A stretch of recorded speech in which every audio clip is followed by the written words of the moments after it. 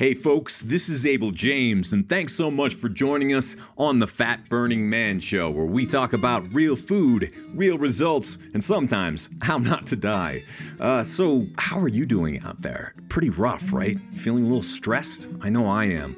But it's important to know, especially during times like these, that at our best, we can use this stress and put it to good use instead of letting it completely destroy us. And a long range of studies, unfortunately, have shown that chronic stress caused by things like social isolation, long-term unemployment, untreated depression, and more can actually shorten your DNA telomeres, which in turn can speed up the aging process and then just wreak havoc on your health in a myriad of ways. So, how can we be proactive and slow or reverse the signs of aging? Well, to help us out, I figure we might as well invite one of our friends and a modern-day superhero in his own way, Mr. Brad Kearns. Brad, of course, is our friend and a New York Times best-selling author, host of the Get Over Yourself podcast, and a top-ranked professional triathlete who, get this, broke a Guinness World Record in speed golf. And on today's show, we're discussing why it's important to maintain passion, the benefits of micro workouts, I'm a big fan, how to support hormone function as we age, why we should be eating nose to tail, especially you carnivores out there and you keto folks, nose to tail, remember, and tons more. But before we get there, here's a note that recently came in from Diana. She says, I wanted to say thank you so much for these amazing free resources. My husband and I have been following you since My Diet is Better Than Yours. We really appreciate all the great interviews you have done. We've watched just about every single one, and they have changed our lives so very much. We appreciate how genuine you are and how much you truly care about the people you are helping. Thank you, Abel, for offering so many free resources. I know you are making an enormous difference in the lives of so many people. I'm just starting my health coaching business, and I always recommend your book to all of my clients. Please keep up the good work. Diana. Diana, you know how to make me smile. This is lovely. It was wonderful to read your note, so thank you for getting in touch and sending it in.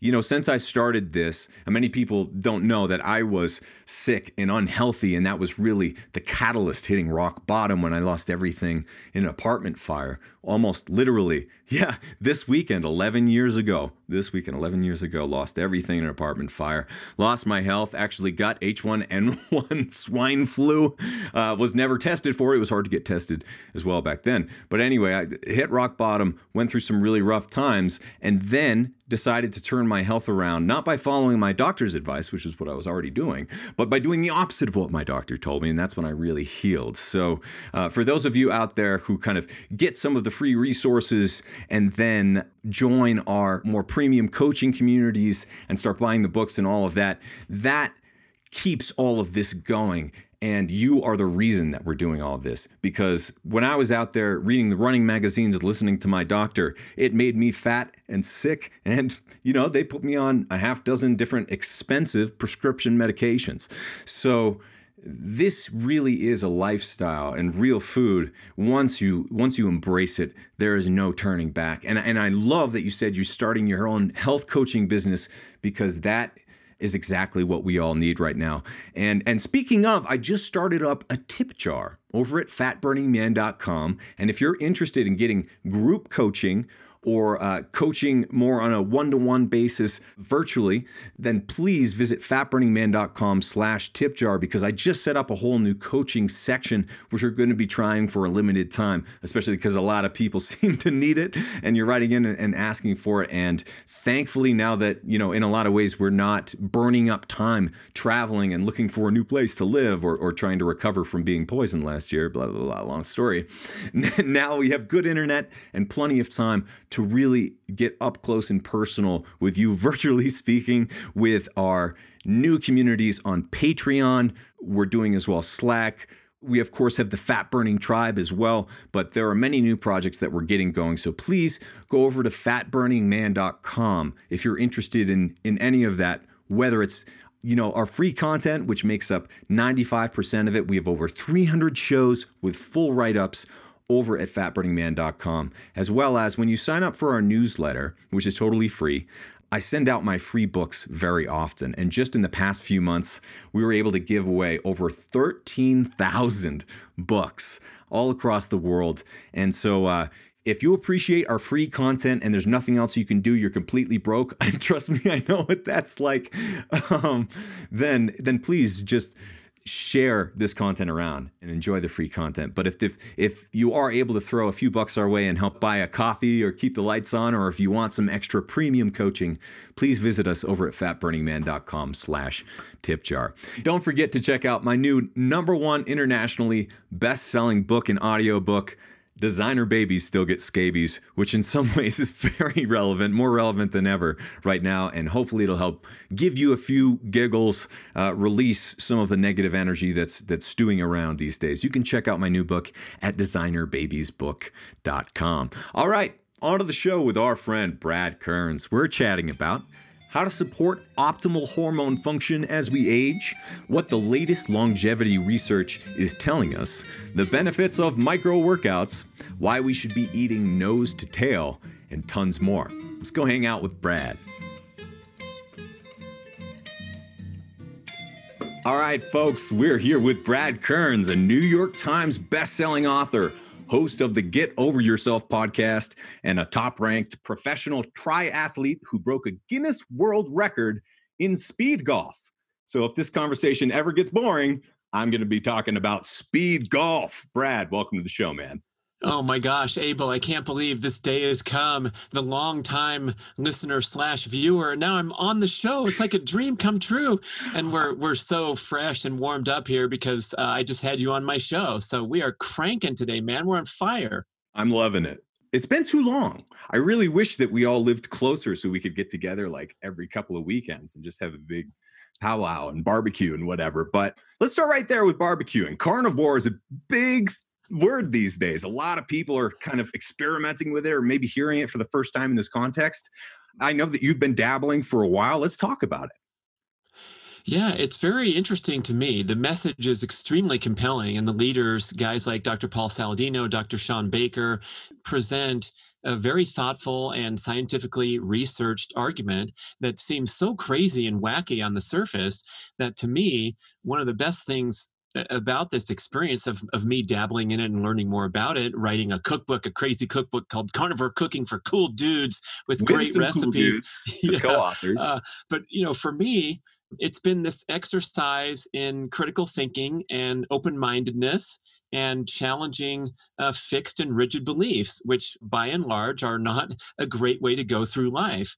And we're so into this fitness and health scene and the ancestral living scene that we actually have formed fixed and rigid beliefs, thinking that we're the progressive leaders and the free thinkers and all that great stuff. But this kind of has knocked me on my heels a little bit because I take these things to be true. I mean, you have the wild diet and eating your vegetables, and almost no one can criticize this approach of Abel James saying to eat natural, wholesome foods that come from the wild. But then here's someone saying, well, wait a second, these plant toxins could be harmful to certain people. And we've already seen that people have experienced a health transformation who are unwell, who are suffering from autoimmune or inflammatory conditions by going on a restrictive diet. So you can't criticize people having a health transformation and a miracle healing. I want to say that I'm one of these people who is suffering from nagging, frustrating illnesses that can't be cured by medicine. So I'm not in that category of desperation where I should be really thinking about trying anything besides taking more medicines. I'm just trying to optimize my health, pursue athletic peak performance goals. And again, as someone who's sharing the message, I want to have that open mind and that testing and experimenting where I can make a measured opinion about something because I've really tried it. Yeah. And it gets tricky though, because I remember when I was learning how to drive, I had the same driver's ed instructor as my mom. He, taught everyone in my tiny little town, and he was on Atkins back then. And so he would have me drive him to McDonald's and get a custom order that they would make special for him because he taught them how to drive too. And he would get multiple hamburger patties with cheese over the top. And that was his health plan. And he lost a bunch of weight doing that. And the whole school was just like, what? And I bring up that story because there is a portion of people, I think, who are going into carnivore, keto, paleo, whatever, with kind of like that's as much thinking as is ever going into it for them. You know what I mean? Like we see a lot of people who are just kind of like, oh, you just eat meat all the time? All right. So what's the difference between that and what you're talking about? Well, when you're talking about this nose to tail carnivore approach, I think that seems to make the most sense because you're getting a lot of variation and nutritional density. And one thing that's particularly interesting to me is pursuing these superfoods, the most nutrient dense foods on the planet. And apparently, liver is right up there on the ranking system, Yeah. along with oily cold water fish and these things that are found in the animal kingdom. It's virtually indisputable that the nutritional density of 8 ounces of liver is going to blow away anything from the plant kingdom or any other food. And so same with a can of sardines. You're Mm-hmm. getting a massive nutritional density, high satiety, all these things that promote health. And also, I think one of the big things, of course, in the diet world is reducing excess body fat. That's what almost everyone has on the top of their list. And so a restrictive diet is going to help you drop excess body fat just by definition because you're restricting certain foods. Now, when those foods that you're going for, let's say you're doing a carnivore experiment for 30 days, which is a great idea for anyone who's suffering, but beyond that, anyone who wants to drop excess body fat, it's going to really work effectively because the foods are so satiating. It's not a crazy starvation diet. So you're eating these big meals and you're watching body fat go away. It seems like it has some validity, just on those two counts. And the people who are concerned about, blood work going wrong or having long-term heart disease risk factors, these are in many ways stories that are 30 years dated to what Mm-hmm. science is really revealing. And we know that populations have survived for long periods of time on ancestral style diet, which is at times extremely heavy on animal foods and devoid of plant foods. We also know that you can succeed the other way around, where you're having a wild plant-based diet and thrive and succeed for a long period of time, provided there's a little bit of variation and you're not getting nutritional deficiencies from, for some reason, restricting some of the most nutrient dense foods on the planet. Maybe it's morality or whatever you want to do. That's going to be a lot of hard work to kind of climb out of those holes when we're trying to align with what our ancestors ate. One of the things I've unfortunately seen the past few years is it seems like as all these different words come up and kind of fly around, paleo, keto, carnivore, how do you keep it all straight, is that people may not be keeping their eye on the nose to tail, seeing the animal foods for the nutrients within them as well, knowing which ones you need in which quantities, how often. There is a little bit of a learning curve. The way I see it is something like uh, you see vegan is almost more popular than ever, vegetarian more popular than ever, at the same time as carnivore. Elimination diets are more popular than ever, right? Whole30. These are all, they have that in common. But if you're going to do an elimination diet, it makes sense to me anyway, to like go in with you got to read up a little bit. You have to pay attention to your body. And I would think you would also want to be like doing some level of self quantification if you can, to see how it's treating you, because there is no perfect food. And also anyone in the primal and ancestral health community should be familiar with the fact that, yeah, plants hurt us. Wheat's a plant, like GMO frankenplants are plants, and they have lots of things, the plants in general, that can help us, and they have lots of things that can hurt us, but we need to treat it kind of like medicine. And that requires a bit of education at the beginning. So maybe you can just talk to that a little bit.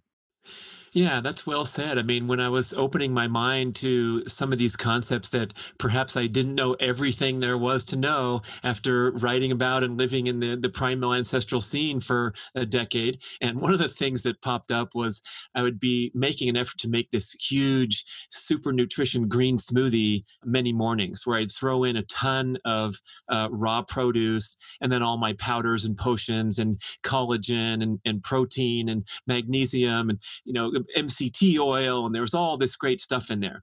And I'd experienced bloating and digestive pain reliably every time in the hours afterward because I'd just eaten many, many ounces of raw produce, the kale and the celery and things that are extremely difficult to digest in the raw form, even though that's when they're in their most nutrient dense form. And I was talking to my other health enthusiast friend about this, and he said, "Oh, of course you get a bloated stomach after drinking a smoothie, but it's worth it for all that nutrition in there." And I'm like, wait, something's wrong here. Yeah. If you're experiencing transient abdominal pain and bloating and gas in the aftermath of consuming what you perceive to be a healthy meal. Yeah. And so I think that reasonability and, like you said, tracking and seeing how you feel. I'm not a big self quantifier. I predate, like my athletic career predated all the technology. So the number of watts that I pushed on my bike or anything like that is completely over my head. And when I got deep into the keto thing, Mark and I have been writing these books and doing immersive research and living what we're talking about. So I was pricking my finger every single day and marking my blood values and tracking my glucose with meals. And after a certain point, I personally get kind of burnt out on it because I have more important things to do with my life. So at a certain point, you got to leave that stuff maybe in the background a little bit and just assess how you feel and the psychological value of your meals or a dietary pattern that you're following. And it's, possibly a super strict exclusive diet is maybe something that you do as a bucket list experience, and it's not going to be the rest of your life that you're sitting there at a gathering and turning down the homemade cheesecake. I know you like cheesecake, man. I saw that on the last sentence of your bio. So good. If you're that person who's going to be that way the rest of your life, you might possibly be missing out on fun and enjoyment and all that. So yeah, I'm kind of evolved to, I'm a very disciplined guy. I want to do the right thing with my health. I don't eat crappy food. I never will again. But in terms of my, regimentation of how I'm eating, I am so far from that and so over it that now I'm just trying to adhere to these wonderful principles, like perhaps fasting is the best baseline as a dietary strategy. And then Mark Sisson coined this new term just a couple of weeks ago when we were recording. He says, I'm going to call it intermittent eating instead of intermittent fasting. There you go. And that's a pretty good mind blower right there. Yeah, it is. It's also metabolic flexibility. When you look into that a little bit, it's like the ability to not eat sometimes, to eat this sometimes, to eat that sometimes. That's something we should all be able to do. But like I was saying earlier today on your show, when you like the hunger that you feel when you really fast for the first time, especially the first longer term fast, 2-3 days, something like that. It's a novel experience that most people have not really gotten used to yet. And you need to learn your way around it. But once you do, I mean, the ability to, I've heard you talk about downing ice cream sometimes, and that's delicious. It's wonderful to be able to do that. I remember with Chris Kresser and Bill and Haley Staley way back at the Paleo FX days when that was first getting started. We all went and got ice cream together at a paleo conference. It was grass fed. It was real stuff from healthy cows. And it was awesome because part of this too, I think that I don't want people to get too caught up in is the whole like identity politics part of health, where it's like, I'm a carnivore, I'm a vegan. And it's like, okay, so you can never have the littlest bit of honey ever. Manuka honey, even to help you like heal a wound, you can't use as medicine. And the carnivore person, it's like, all right, you're never, ever going to have coffee again.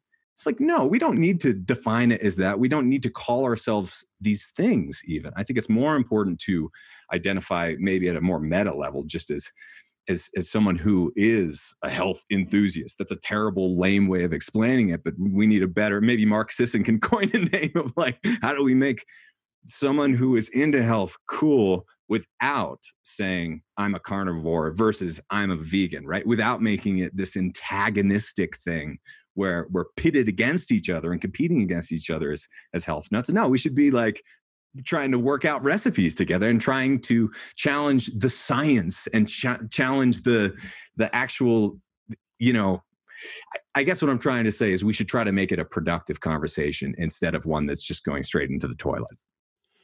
That's well said. I think the best starting point is to find that common ground, like you emphasize so often. And another thing that has really touched me, two people I really respect in the movement, Dr. Peter Attia, one of the most Yeah. extreme and deeply researched, self-quantifying guys. Talk about a And tracker. also, Yeah. Dr. Kate Shanahan, too. I'm going to put them both in this category because they said the same thing to me.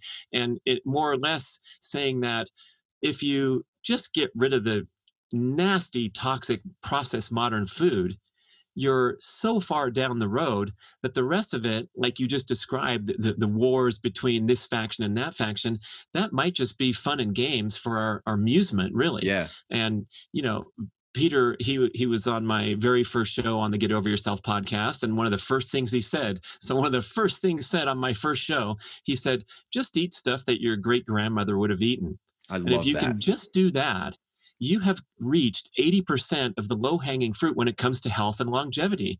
Now, you want to come and talk about the other 20%?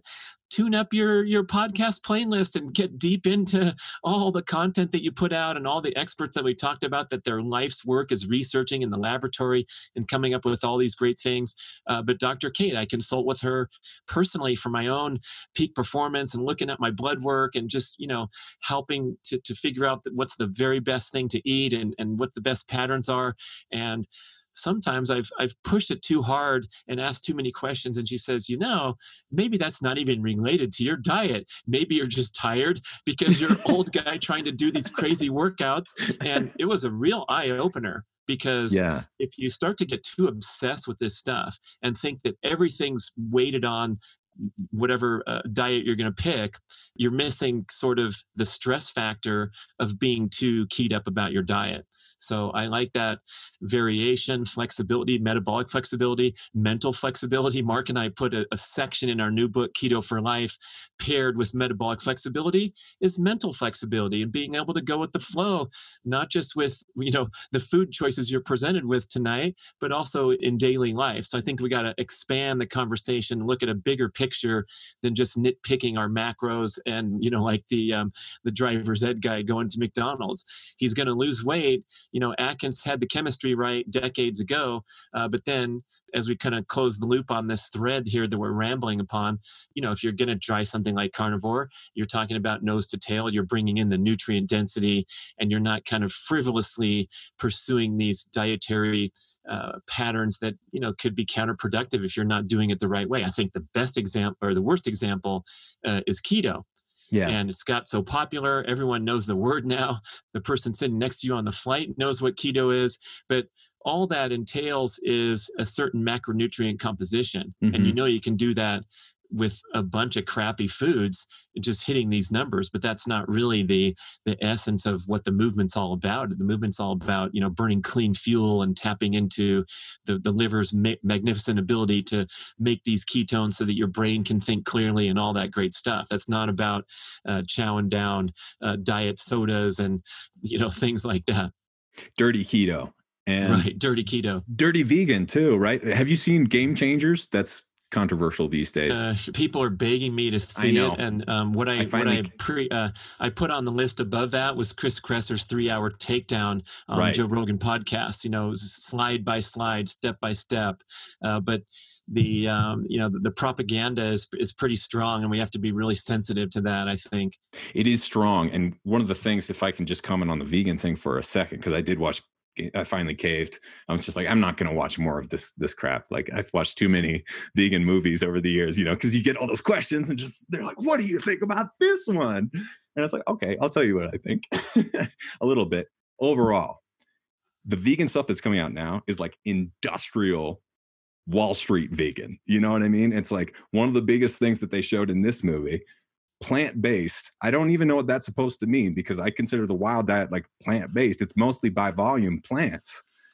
By calories, it could easily be mostly animal foods, but it could also be mostly plant. It doesn't really matter to me. It's all about what works for you. But in this particular documentary and in a few others, it makes no differentiation between eating raw organic kale, having a smoothie like you talked about, which is one way of kind of doing vegan, raw vegan. Then there's the Beyond Meat, Impossible Burger, GMO, just like concocted fake meats where these people are eating. Just like, yeah, I'm vegetarian. My health is better than ever. I have such great energy. And they're eating chicken tenders, they're eating burgers, and they're eating all of this other fake bacon. It's like none of this stuff resembles meat. None of this stuff resembles food. It's all packed with chemicals and processed nonsense. And that in and of itself shouldn't be virtue signaling anything, I wouldn't think. Like supporting the machine is just falling into their hands, I would think. So I get really worked up when I see stuff like that, where it's like, what do you think about this movie? Now they can make burgers that taste better than real meat and it's going to save the world. What's your quick take on that, Brad? Yeah, I get worked up, man, because what we're preying upon are people that don't have all day to dig into the research and formulate measured opinions, or not even the wherewithal to do a dietary experiment because they're too busy getting their kids their peanut butter and jelly and getting out the door by 8 a.m. So we have a very vulnerable population that's well-meaning. Most people really want to improve their health and eat right and drop the excess body fat and get their blood values down, and they're getting manipulated by marketing advertising forces. I just read a great book called The Hacking of the American Mind by Dr. Robert Lustig. And he talks about, he's the anti-sugar crusader that many of the listeners are familiar with, but now he's expanding the premise that the addictive properties of sugar and the people pushing sugar at us are also now extending out to social media and the way that apps are created to draw more of your attention in, and the street drugs, the prescription drugs, porn, digital distractions are sucking at our brains. And I think it's my number one concern about modern society is that we're getting, down this rabbit hole of things that deliver short-term instant gratification pleasures, but they have the addictive properties. They flood the dopamine pathways in the brain. And when you flood the dopamine pathways in your brain, you become incapable of lighting up the serotonin pathways, which Dr. Lustig describes as happiness, contentment, long-term, healthy, balanced lifestyle. We're passing those by with video games and the things that are really drawing us in. And so food is right there in the top of the list. And these manipulative forces that are trying to tell some story that's not really based in science, but there's a product behind it. It's like, watch out, people. Watch out eating any nasty processed stuff. It's just not gonna stack up to a sustainably raised animal. Well, and oftentimes it is based on science, but the science that's meant to kill you and keep you addicted. You know what I mean? Like there's a lot of science in this food, but it's not science for your health. It's not. It's even like the idea of genetically modified organisms shouldn't be a bad one in a perfect world. But in this world, I don't know if I'd trust these people with like my DNA and the DNA and RNA and expression of all that in my children and their children and their children. And you look at some of the generational stuff that can happen if you don't get this nailed down, you don't build it into your tradition, if you don't build the skills that you need in the kitchen, it's going to be tough to survive. Another thing, though, I think that's worth bringing up, because there have been recently supply chain disruptions, is looking at food security as well and how to manage your health throughout all of that. And one thing I thought about, looking into the carnivore thing, is just like, that's great if you've got a bunch of chest freezers that can keep, a whole cow cold. Well, what happens if your power goes out? Or what happens if you can't get to the store, if you're snowed in? We get ice storms and we get real weather here. And I grew up in New Hampshire where we couldn't leave for 10 days. Sometimes we'd lose power or whatever. What are you going to eat? And how are you going to make sure that your family is going to survive? So what's your take on if, everything goes sideways, what are you going to do to keep your health and make sure that you're fed as well? Well, I love to have the centerpiece of our eating pattern be the ability to have that closed loop system, as Mark Sisson calls it, and go into an extended fast and turbo boost the ketone production. So in the event of disaster, those who are metabolically flexible are probably going to fare better for a longer period of time. But just in general everyday life, I related that example of feeling bloated and painful after my smoothie.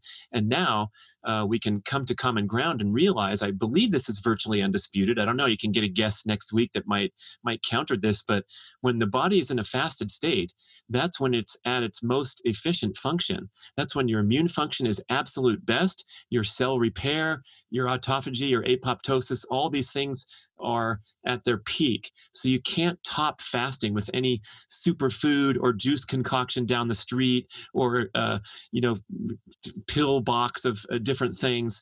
And so if we can start there and agree that if you can spend time skipping meals, actually experiencing those sensations of hunger, working through that a little tiny bit to kickstart fat burning if you want to drop excess body fat, then we can start talking about what meal choices are the best.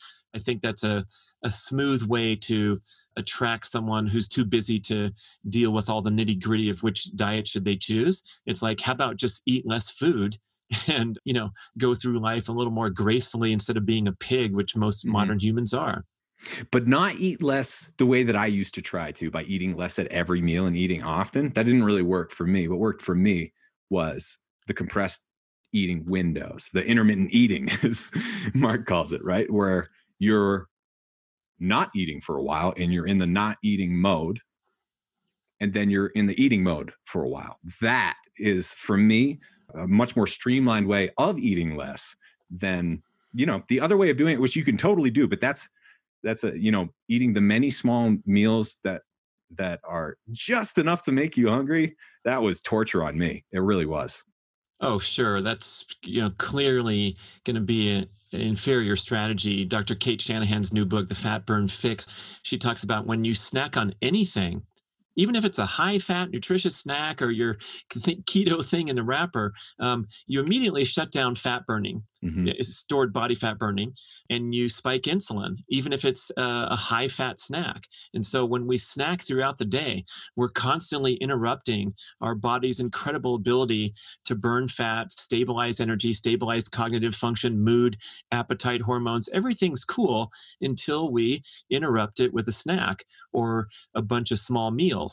And when you go that route, which we've been going for decades, right? We've been trying to do the zone diet and the 6 meals a day if you're a bodybuilder and you're serious about fitness. When you go that route, then you're dependent upon this perfect world scenario where you always have the proper snacks and foods. And oh my gosh, Abel, I remember living my life like that for so long as a triathlete, where I had to have these 3 types of energy bars and my nuts and my peanut butter, and I'd travel with this concoction of food that I had to have with me all the time. Otherwise, I'd get hungry and droopy, and I felt like my next day's workout would be compromised if I didn't constantly stuff my face with the right foods. Yeah.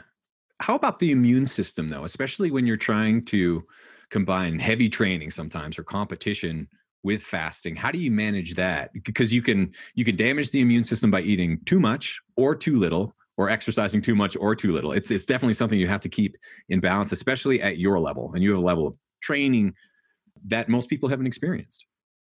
Oh, I thought you were going to say, especially at your level, like my age level now, because I'm still trying to. I just turned 55. I can't believe it, and I'm still trying to compete in these track meets and do this crazy stuff. But when you're trying to throw in the fasting and the strenuous exercise, these are both forms of stress to the body. So let's be clear that like fasting is a hormetic stressor, and then you have the workout, which is a hormetic stressor, and then you're trying to fast afterwards, because we've probably said this on our podcast a few times that the adaptive hormones spike and they float around in the bloodstream, testosterone, growth hormone, and so you try to fast for a little while after your workout to maximize those benefits. But those can all add up to be too stressful, especially if you have any sort of disturbances in endocrine function, like your adrenal burnout, they call it, or thyroid dysfunction. And so that's where we have to have a little bit of art form here and test and see what works. And I reference my age because that's another stressor here, is trying to do these workouts at my age instead of in my prime when, my son, he's 22, he can go have a hot fudge sundae and then go play full court basketball game and think nothing of it. And then have another hot fudge sundae after he's done and then sit down and type out a paper. Like any of those hot fudge sundaes coming into my world are paired with a nap every single time, So we have to be careful to apply the individual parameters and figure out out what works best. Right. And I know we're going to talk about fitness and workout design, but I've recently had a tremendous breakthrough in making my workouts less stressful and easier to recover from my strenuous workouts. And then I think you can throw, just to continue talking about diet, you can figure out optimal timing of certain nutrients. People talk about carbs, if they're low carb and then they do a workout, they carb refeed and all that. And I've heard about these structured strategies, and I think those are maybe a little ridiculous. They don't really resonate with me. My main man, Brian McAndrew, who does all our audio and video content, and he's also living the dream as a real keto enthusiast. He's my co-author on the Cool Dudes Cookbook. He says, you know what? Life is going to give you refeeds. And that's a great quote for everyone to appreciate. And I think he's not just talking about when it's Abel's birthday and he's serving cheesecake. It's also when your appetite spikes and you feel like going and raiding the kitchen cupboard for an evening carb boost. That's probably a really profound example of honoring your appetite. Just like a female who's pregnant and her heightened sensitivity, she's craving a couple eggs. There's a reason for that. So I think we can, if we get the noise out of the way, then we can go by intuition, appetite, things like that. Mindful eating, of course, not just binging because you think you're craving sugar, but really you're bored or you're stressed out. Then we can kind of elevate the quality of one's diet beyond food choices. Let's talk about your workouts now, since you brought that up. I'm fascinated by how, especially like world-class athletes, handle that as time goes on. And hearing you and Mark kind of like talk about it was really great. But maybe you can just start with the story of your dad, because that really touched me. Oh my gosh, my dad was the greatest role model for, healthy, balanced, stress-free living. He was able to manage stress, and he lived an incredible 97 years, 95 of them in fantastic health and performing these incredible feats on the golf course. That was his main sport. And his achievements, unrivaled in many ways. He was the top golfer in the world over age 90 for several years. Wow. And he also set the record for competing in the national championship, the U.S. Amateur, with the longest gap in years. So he was a 19-year-old and he qualified for the U.S. Amateur. He was the number one golfer at Princeton, so he was a top college player back in 1941. And then like 35 years later, he actually qualified for the U.S. Senior Amateur and went to Texas and played at the highest level for the old guys. So he went through his whole life, with these athletic goals that drove him, and he was a very serious player, very competitive. He'd take money off the younger guys, all day long. And I think that was something to watch, because you have to have something that drives you and gets you up in the morning and that you're serious about.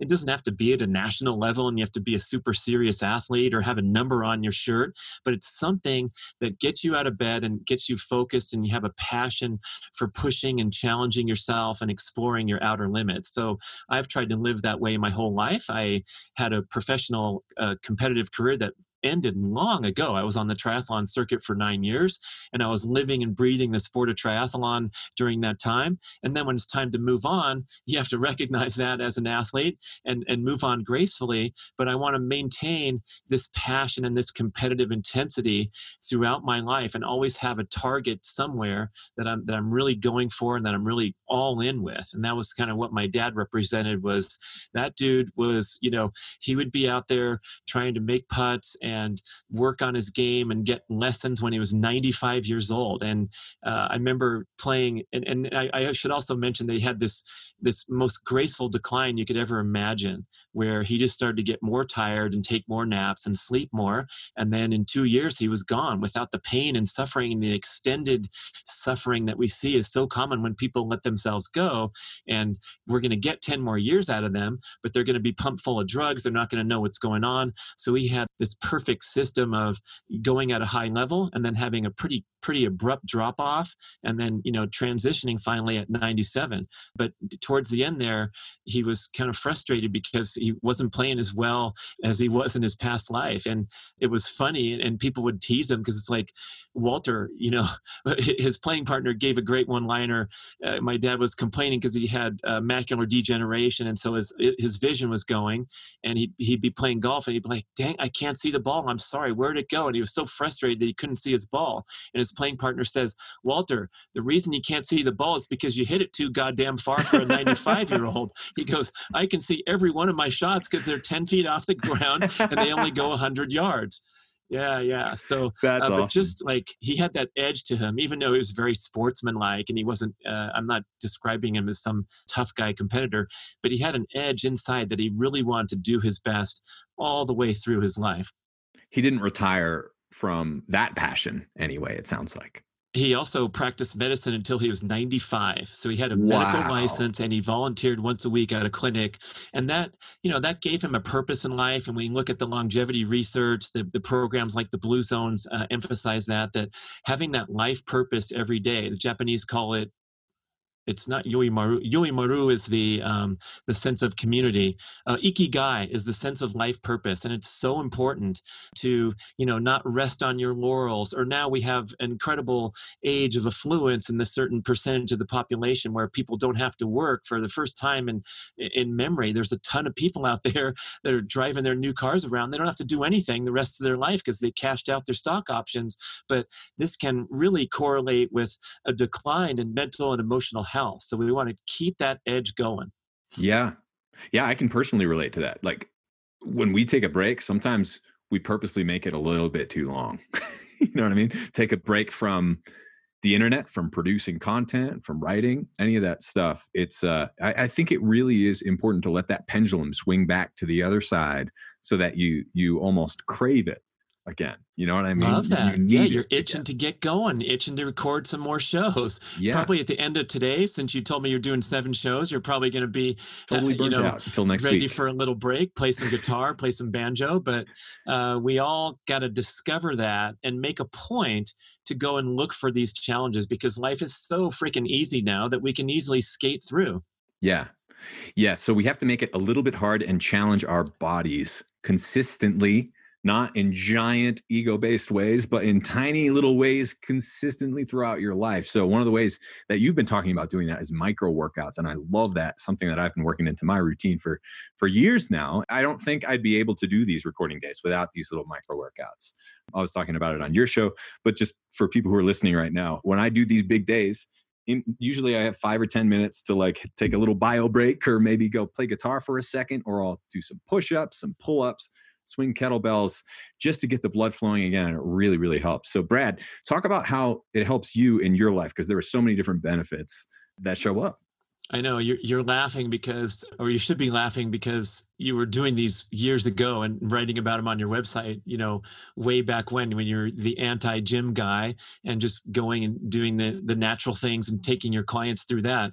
But the concept implies that the idea of doing these brief bouts of explosive effort during your busy day or largely sedentary day for many of us can add up to this incredible cumulative fitness benefit without the risks and drawbacks of these extreme chronic workouts that can push you too hard, overstimulate the stress hormones, and lead to breakdown, burnout, illness, and injury. And that's essentially the description of the modern day fitness industry. When you go to a fitness trade show or you see what's going on in the health clubs, where we're taking these poor, unfit people and just driving them to the extreme with the loud music pumping, and they're asked to sprint over and over, and they do an hour workout.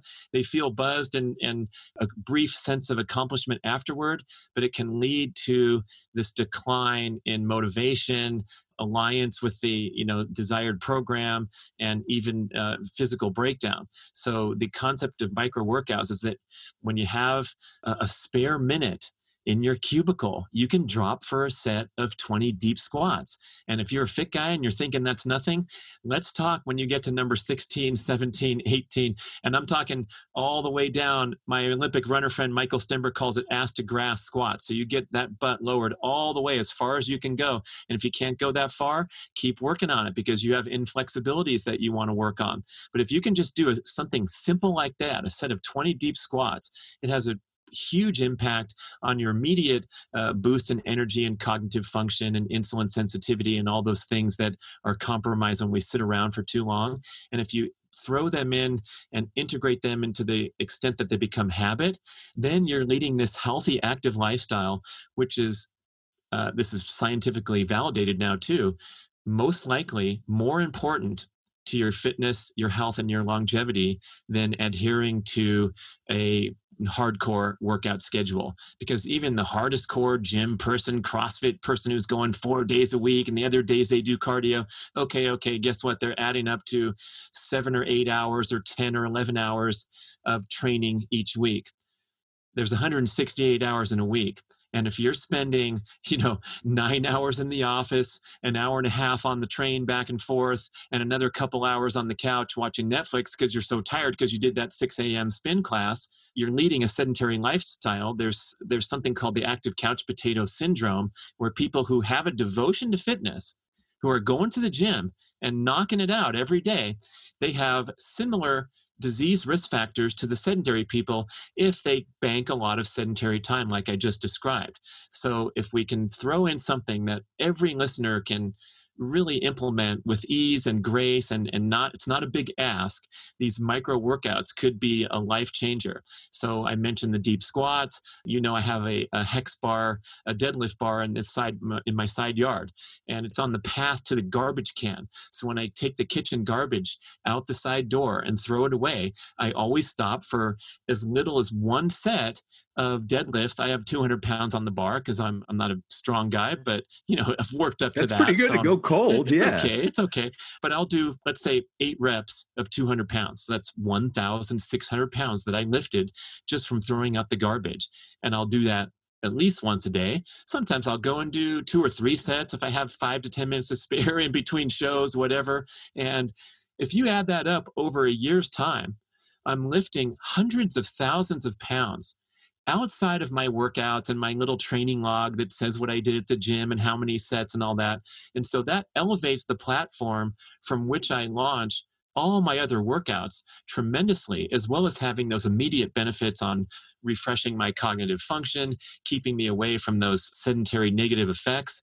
And I have a pull-up bar, I have stretch cords, everything in my office environment is set up for me to succeed. You described the same thing where there's a kettlebell sitting there calling your name. And boy, it's so simple, but it has such a huge payoff just to have these, allow yourself to bust it out once in a while. And I'm talking, if you have less than a minute, you can still do the 20 squats. Yeah. And this has also paid dividends when I've gotten injured too, in the sense that when you do these micro workouts and you kind of get used to working them into your life, I was amazed by, especially since I kind of limited what I was eating when I broke my foot, and I've had other injuries over the years. I was still able to work in kind of like micro workouts without being able to use my foot. I still found ways just to do little things. And I think if I hadn't kind of built that skill, it would have been a lot harder to manage and come back from those injuries. Cause that's hard. That's how I'm kind of getting tendonitis right now from going from not playing a ton to playing a ton of music. And so you always need to keep an eye on that. But how do you manage injuries that naturally come up just over time with not losing your baseline fitness? Oh, that's funny. I'm thinking back to college when I was thinking I was going to be a big time runner. I was a big distance runner in high school, and I made it to the National Junior Olympics finals. And I'm like, I'm going to be a college runner. It's going to be awesome. This was my whole identity as a young guy. And I was so serious about it and driven. And I drove myself right into a succession of illness and injury. In college, I was sick or injured for 5 seasons in a row. And it was a terrible time in my life because it was also a commentary on the system where they push these kids too hard and indiscriminately and not thinking about all the other things in life. But I remember when I first got the first couple injuries, it's like my foot was messed up, so I couldn't run. And so to me, I just associated that I can't exercise. So I just have to go to the kegger parties and sit around and be a blob and gain weight and all these things. And then finally I woke up to the idea that well, it hurts to run, but I can certainly sit on a bike and pedal the bike for miles and miles and hours and jump in the pool. So I became a triathlete through the pain and suffering of getting injured as a college runner. So I have to credit my negative college running experience at UC Santa Barbara to kickstart my long career as a triathlete, which was the much better sport for me anyway. So balancing the load with cross training is great. And most people already know that insight, but I also want to put in a plug for recovery and placing that at the centerpiece of your fitness experience rather than how can I go out, how many ways can I bust on my body and push myself and work my muscles.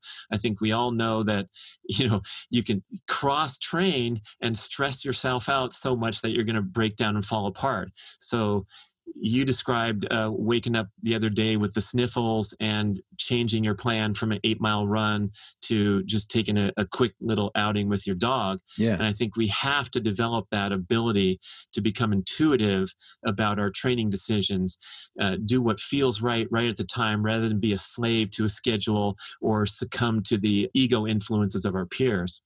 Yeah. We're not robots. It's not as simple as like in and out, calories in, calories out, that sort of thing, right? We are complicated beings.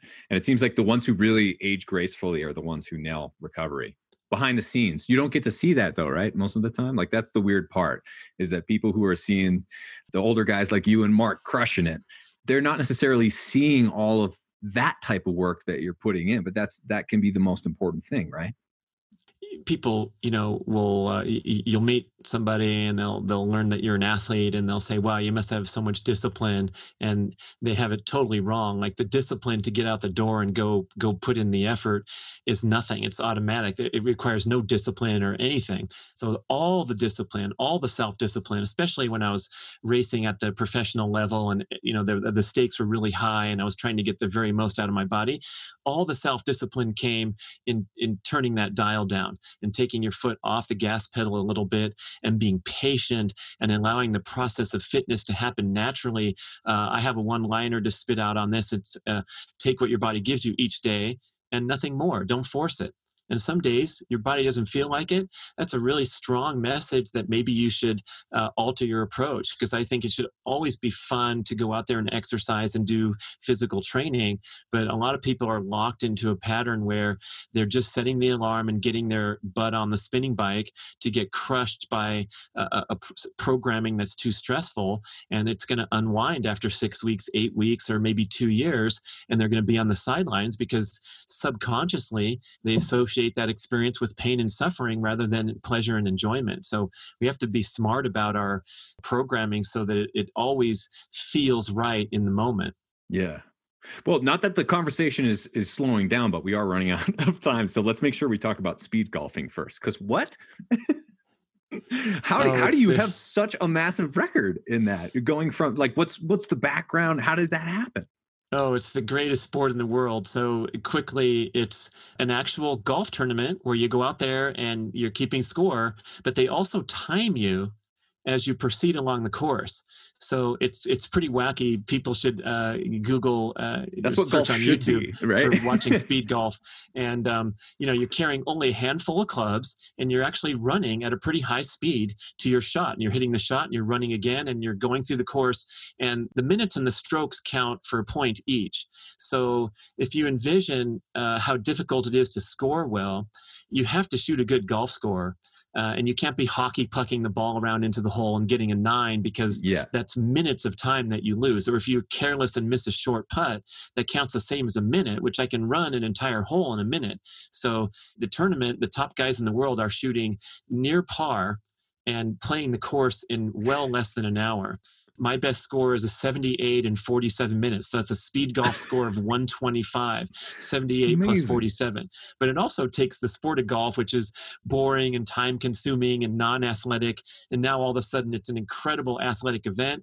You kind of access that peak performance flow state that we talk about, that we are so fond of, because you don't have time to ruminate and process all this information like you watch the golf tournaments on TV. It's 147 yards with a slight wind from the left to right. He's going to pick a 7-iron. It's like, I only have a few clubs, so I'm changing my shot and hitting a soft shot or a hard shot. I'm mixing it up with this creativity with my clubs, and I'm just taking my first look at my target and swinging the club and running to go get the shot.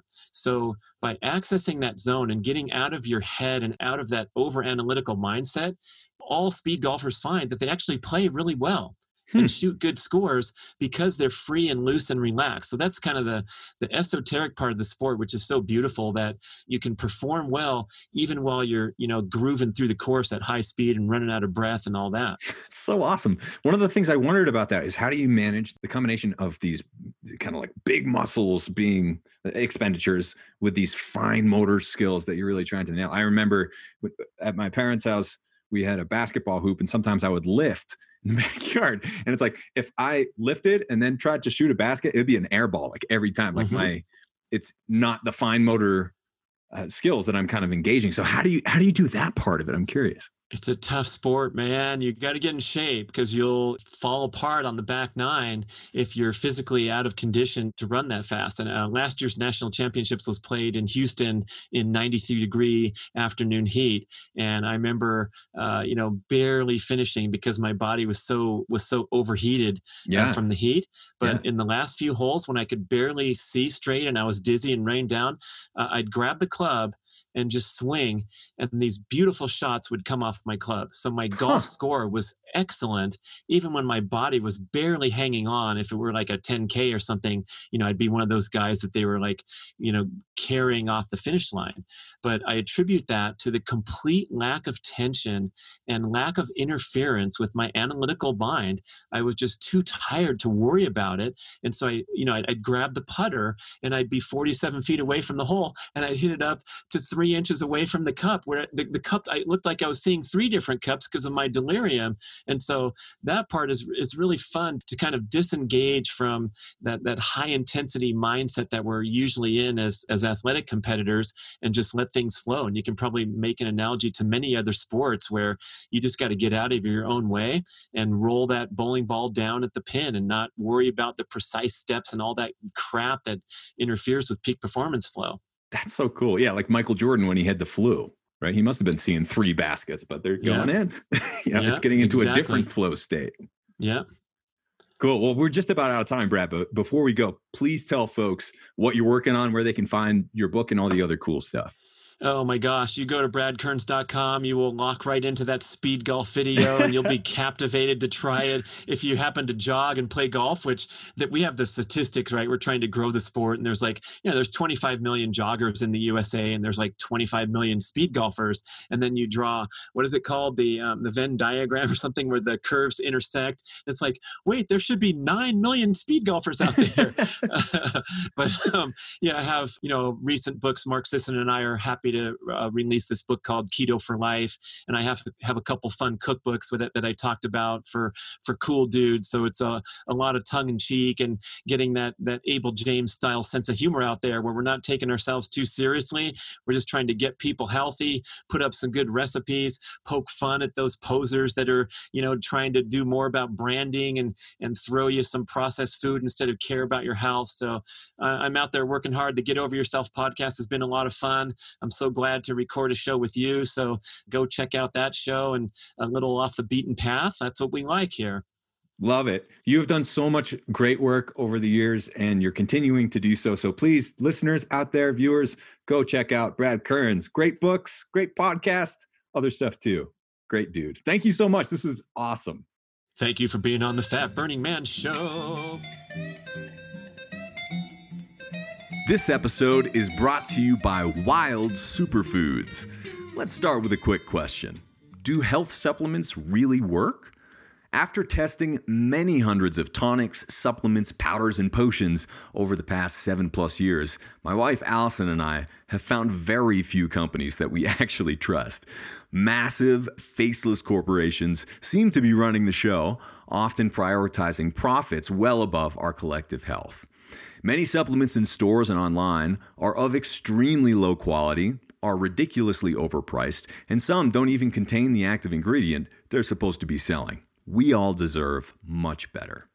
That's why my wife Allison and I created Wild Superfoods. We're a small family business and we take our own products daily because we think they're the best out there. Our Ultimate Daily Bundle provides you with a complete supplement regimen that you can trust to deliver maximum health benefits without the guesswork. Whether you're looking for Mega Omegas, Vitamin D Stack, Probiotic Spheres, or Future Greens, our cutting-edge supplements have you covered.